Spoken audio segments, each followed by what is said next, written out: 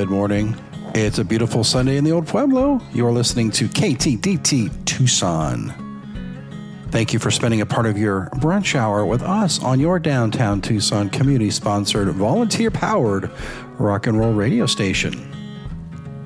On this week's show, we're going to speak with Irene McKisson, who, after 18 years of working for the Arizona Daily Star, left in 2021 to co-found the nonprofit news source Arizona Luminaria. We're going to ask her about that decision and how the independent news outlet is going. Today is July 16th, 2023. My name is Tom Heath, and you're listening to Life Along the Streetcar. Each and every Sunday, our focus is on social, cultural, and economic impacts in Tucson's urban core, and we shed light on hidden gems everyone should know about. From A Mountain to the University of Arizona and all stops in between, you get the inside track right here on 99.1 FM, streaming on downtownradio.org. We're also available on your iPhone or Android with our very own Downtown Radio Tucson app. If you want to interact with us on the show, you can do so on Facebook and Instagram under Life Along the Streetcar. We also have more information about our show, our book, past episodes, or, if you want to contact us, you can head to lifealongthestreetcar.org. And we always invite you to listen to the podcast on all kinds of platforms that are out there. Well, I don't know if you celebrated yesterday, but it was Linda Ronstadt's 77th birthday. And July 15th has been designated here in Tucson as Linda Ronstadt Day. That happened back in 2021 for her 75th. And Mayor Romero expressed her wishes for the celebration to honor Linda Ronstadt for not only for her contributions in performing arts, but also her dedication to Tucson and helping to carry the signature character and cultures that she does and share those with the world. So happy 77th to Linda Ronstadt, and I hope you enjoyed Linda Ronstadt Day. Arizona Luminaria is a nonprofit news outlet, and it was started and co-founded by Irene McKisson. She's got a 18-year history with the Arizona Daily Star, and she decided, you know what, I'm going to go make a change. So we wanted to learn more about that. It's been a little over a year since this Luminaria has launched, and we wanted to see how things are going. All right, we are joined by Irene McKisson, the courageous co-founder of Arizona Luminaria and a lifelong Tucson lover, and been highlighting a lot of things in our community for years. But Irene, thanks so much for coming on the show. Yeah, thanks for having me. I am a lifelong Tucsonan, by the way. Okay, I wasn't sure about that. I know you went to the U of A, and I know you've been doing Tucson stuff for decades, but I wasn't sure if you were born here. So thanks for clearing up that question. Check. Yeah. Anyway, welcome aboard. We're going to talk about your latest project, this the independent news station and outlet that you've got. But I'd like to get a little bit of your history, because you've got a degree from the U of A, but then you also helped create something for the Daily Star called This is Tucson. Are you able to talk about that? Yeah, absolutely. I have a journalism degree from the University of Arizona. I also went to CDO High School, where I was the editor-in-chief of the Palantir newspaper, which is where I fell in love with journalism.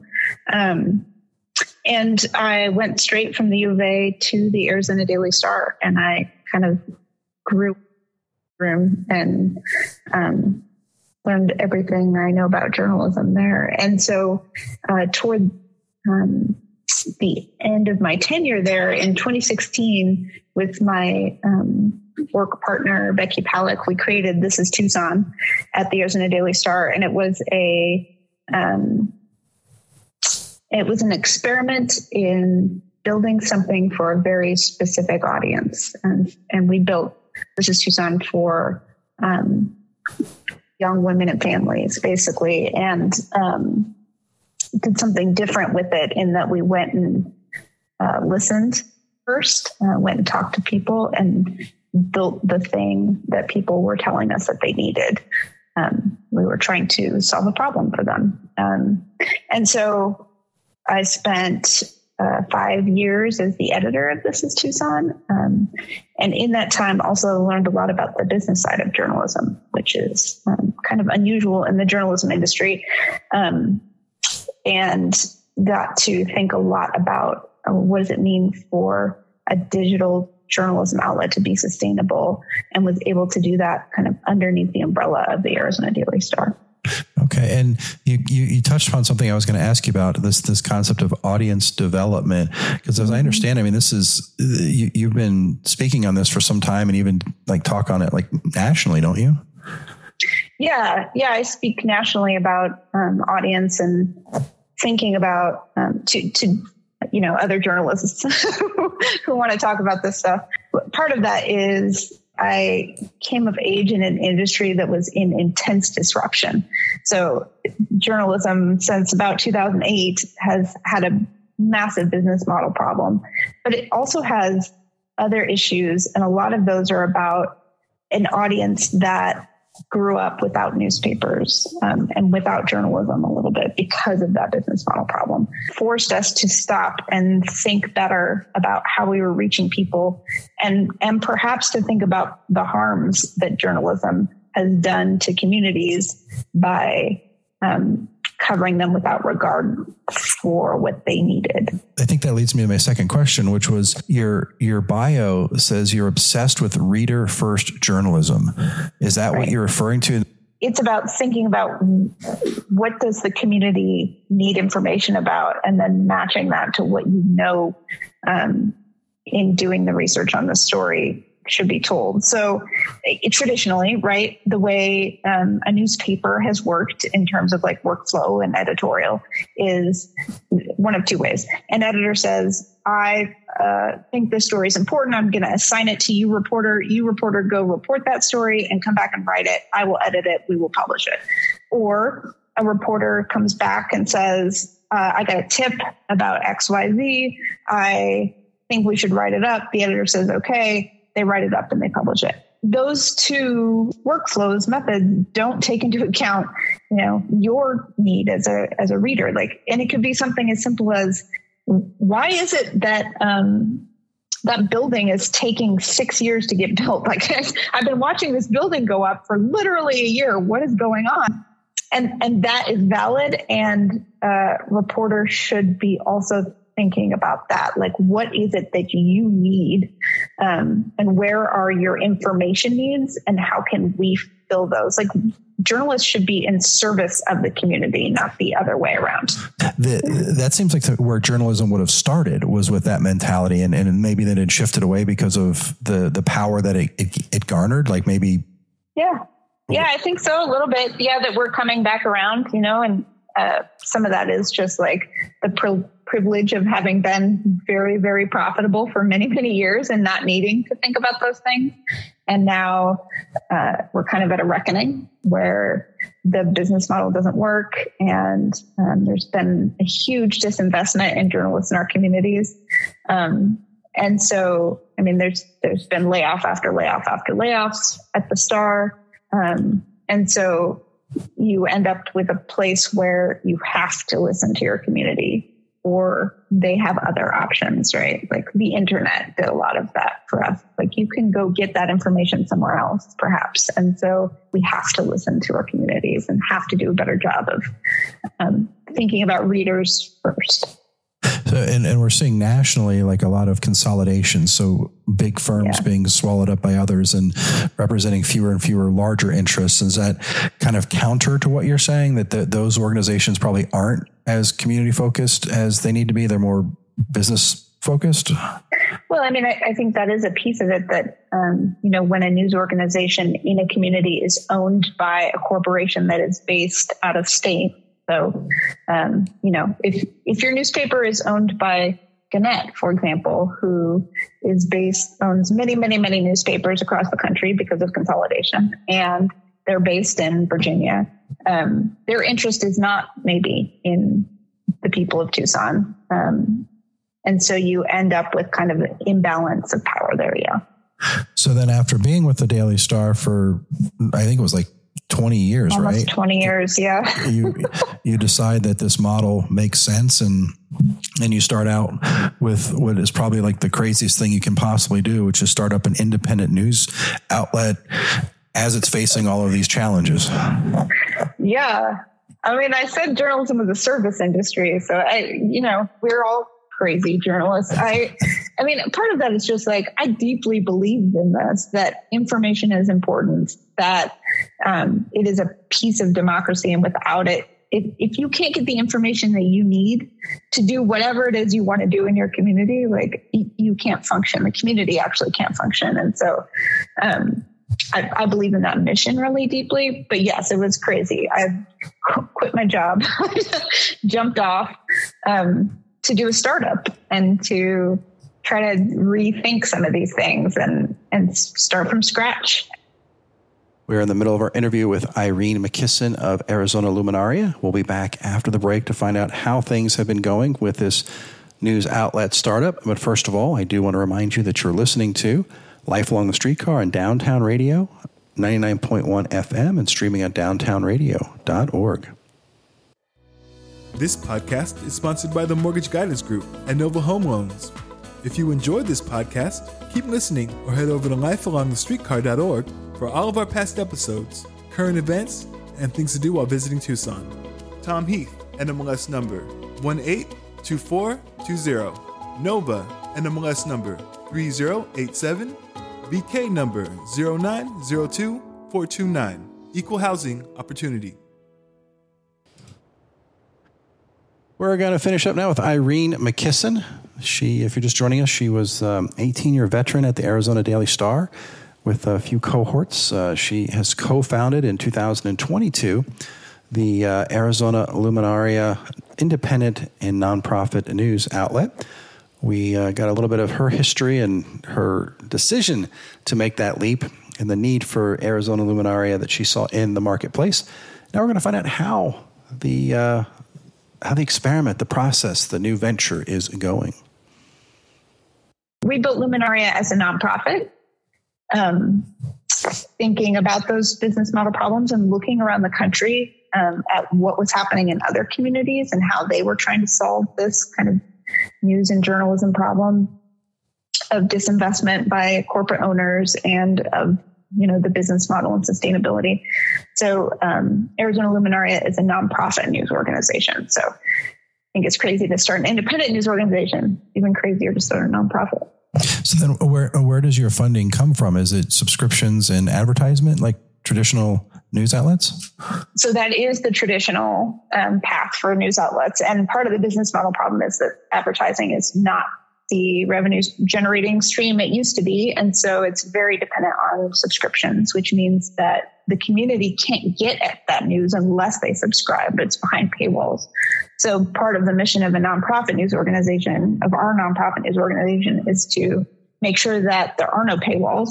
So all of our content is free and accessible. And then our revenue is from a couple different buckets. So there are national grants. So this is a national problem, obviously. So there's some national movement to support local news. So some national grants, local grants, philanthropists, so major donors, and then membership. So a la NPR, right? You support this thing because it's valuable and you keep it free and open for everybody. And then we have some underwriting. So businesses can support us as well. And then eventually we will have some live events as a revenue stream as well. Okay. And that you mentioned that this is a national problem. Are you finding collaboration and commiseration with other similar organizations like Luminaria across the country? Absolutely. So there are hundreds of nonprofit news organizations across the country now. Many of them formed in the last couple of years, as the same thing has happened in many communities. And it's been amazing actually to be part of that community because, especially in the nonprofit news community, there's so much generosity of help getting started. When we started, we reached out to a couple people that we knew at other nonprofits nationally in California, Nevada, and Texas, and other places, and they were just incredibly generous with their time and gave us documents that we needed and offered us all kinds of support. Like, here's my business pitch deck. Like, take what you want from that and make it your own, or things like that. So that's been amazing to have this. That doesn't really happen in any other startup that I'm aware of. I mean, they're all so proprietary.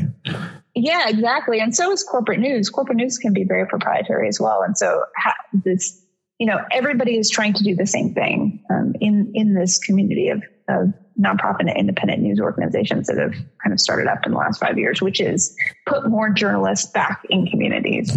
And so we're all rowing in the same direction, it feels like. And so there's a lot of support from service organization level. Like we're part of a couple service level organizations that help nonprofit news and independent news orgs. And then just among other news organizations themselves who are just really generous with their time. So when you got out of journalism school, you kind of cut your teeth in the sports world. So I'm assuming Luminaria is all about sports. Is that what this is? It is not. I did start in sports. I worked in sports for a long time. I was a sports designer and I was the night sports editor. So I worked a lot of late nights waiting for games to be over. And it was amazing and I loved it. And I run into a lot of people, actually, a lot of founders of startups who came from sports. And I think part of that is the kind of fire that it puts you through of deadline and working quickly and working well. And I don't know, there's something about it that I think created a lot of people who are not afraid to go jump off cliffs and start their own org. So no, it is not about sports. We're not covering sports at all. Arizona Luminaria is actually super focused on civic news and information. We're covering community growth. We're covering equity issues. We're covering the environment as it relates to Southern Arizona. We're covering education, and we're covering voting. And so it is very focused on audience again, actually. So before we built Luminaria, we went out and talked to people and asked them, what is the thing that you are so passionate about you would hold a sign for it? And then how do you get local information about that thing? I saw those. I didn't realize that was you. I saw the campaign. I didn't realize that was you. And so the question is like, where are the gaps? We were trying to identify if you're a person who really wants to go make change in their community, and there are a lot of us in Tucson, what do you need to do that? And how is information serving you right now? And how is it not serving you? And where can we come in and fill those gaps? And we heard a lot of things and those things we cover, I mentioned earlier, those are based on the answers that we got from people about what they were passionate about. And then there's lots of other stuff that's based on that too. Like we write really in-depth stories, and that's because we heard from people that they were super burnt out on news that was very surface level, that they were really tired of hearing about a decision that had been made after it was too late for them to do anything about it. And so a lot of the decisions we make about how to cover stories and what stories to cover are based on what we've heard from people about what they need. So you launched this in 2021? So I left in 2021 and we launched in 2022. So March of 2022. Okay. So a little over a year then. Has the response been what you expected? Better, worse? It has been amazing. We are growing exponentially. So, both in terms of our business and in terms of our audience, so that our readers. We launched with 0 full-time reporters, and I'm excited to say that we just hired another full-time reporter. So we now have 2 full-time reporters, 3 editors and executives. And so we're at 5 full-time in just a year and a half. And so we're just growing really quickly. The impact of what we're doing has been really exciting as well to see, because we're writing for those people who want to make change, because we know so deeply what it is they need. It's really exciting to see when we get response from them. Like I had a woman who was like, I've been getting your newsletter for 6 months and it feels like it was made for me. It feels like personalized somehow. And I don't know how you're doing that. And it's because we're reader first, right? Because we did make it for her, really. Well, then how do people get on this newsletter? How do they follow you? How do they support you? What are the connection points? Yeah. So we're at azluminaria.org. You can Google us, and our newsletter is there right at the top of the page. You can sign up for our newsletter on our website. Our newsletter is weekly right now, and we're on all of the social channels, including all the new ones. So, well, what are the new ones? I can't even keep up. I just found like Instagram just launched Threads or something. Are you on Threads? We're on Threads. We are. You can go find us there right now. I don't even know what that is. I'm still trying to figure out ticking and talking. Like, I don't even know what that is. And now they're threading me. I know. Yep. We're trying to meet people where they are. I mean, that's part of the work of being reader first. Part of that work is making sure that we're where our community is and that they can find what we're doing. And your handle on all those, is that AZ Luminaria? Mm-hmm. Yep. Okay. AZ Luminaria. Yeah. And so we're digital only. This is part of that business model problem I mentioned, right? Print is a hard animal. So everything is online, and we are covering deeply those topics I mentioned earlier. And is that, I'm assuming, Luminaria Light Festival celebration, that's sort of what all that evokes. That's what you're striving for? Well, we were looking, the newspaper names that are all like spotlights. Right. We were looking for the Arizona version of that, the thing that would say, we also live here. We are also from here. And I think that was where Luminaria was born. So our tagline is lighting the path so you can take action. Oh, look at that. That's so clever. No, that's like you're a bunch of writers back there. And then finally, I guess the support, we can find you. You don't have a paywall, but there is a cost to what you do. You mentioned many ways people can support. I'm assuming that's on your website. There's different categories or ways to kind of click and donate or underwrite. Absolutely. Yeah, there's a support button right at the top of our website where you can support us with a monthly membership, which is the most helpful thing because it's money that we can kind of count on. But we have lots of options and ways that people can support us. Even just, sharing about Arizona Luminaria is really helpful too. Yeah, the work is not cheap, right? It's important and it's expensive to produce, to do the kind of work that we're doing that's really in depth and has a lot of context and takes communities into account. The reason that we don't have enough of it is because it is so expensive to produce. Irene McKisson, you are an audience development expert. You're obsessed with reader first journalism, and you're either incredibly brave or incredibly not bright, making this huge jump from a stable career in an unstable industry to co-founding Arizona Luminaria. And I'm excited to hear about your success, and I kind of want to stay in touch and maybe find some of that collaboration. We're a nonprofit radio station, and there's probably some collaboration that we can do better. A lot of people will ask us about competition.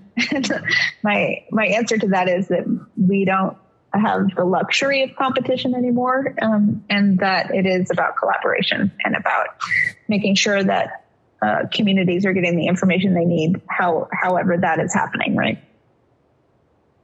That is Irene McKisson. She is with the little over a year old Arizona Luminaria. She started that with some co-founders back in 2022. She had spent 18 years at the Arizona Daily Star and has been highlighting Tucson for decades at this point now. We wish her super success in that venture. And, Irene, if you are listening, that collaboration, I think that's a thing. So we should talk. You are listening to Life Along the Streetcar on Downtown Radio 99.1 FM and streaming on downtownradio.org. Support for Downtown Radio is provided by the Tucson Gallery, located in downtown Tucson inside of the Proper Shops at 300 East Congress Street. The Tucson Gallery offers original work, reproductions, and merchandise from Tucson artists like Joe Pagic, Jessica Gonzalez, Ignacio Garcia, and many more. For information about all the artists, including when they will be live at the gallery, head to thetucsongallery.com or find them on Instagram and Facebook as Tucson Gallery.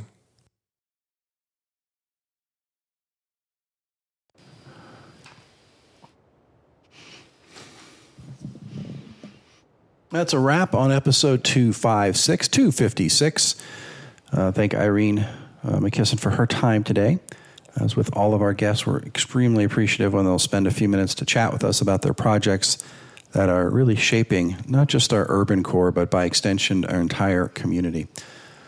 If there's ever a topic you want us to cover, you probably know how to do this by now. We're starting to get a lot more requests in, which is really cool.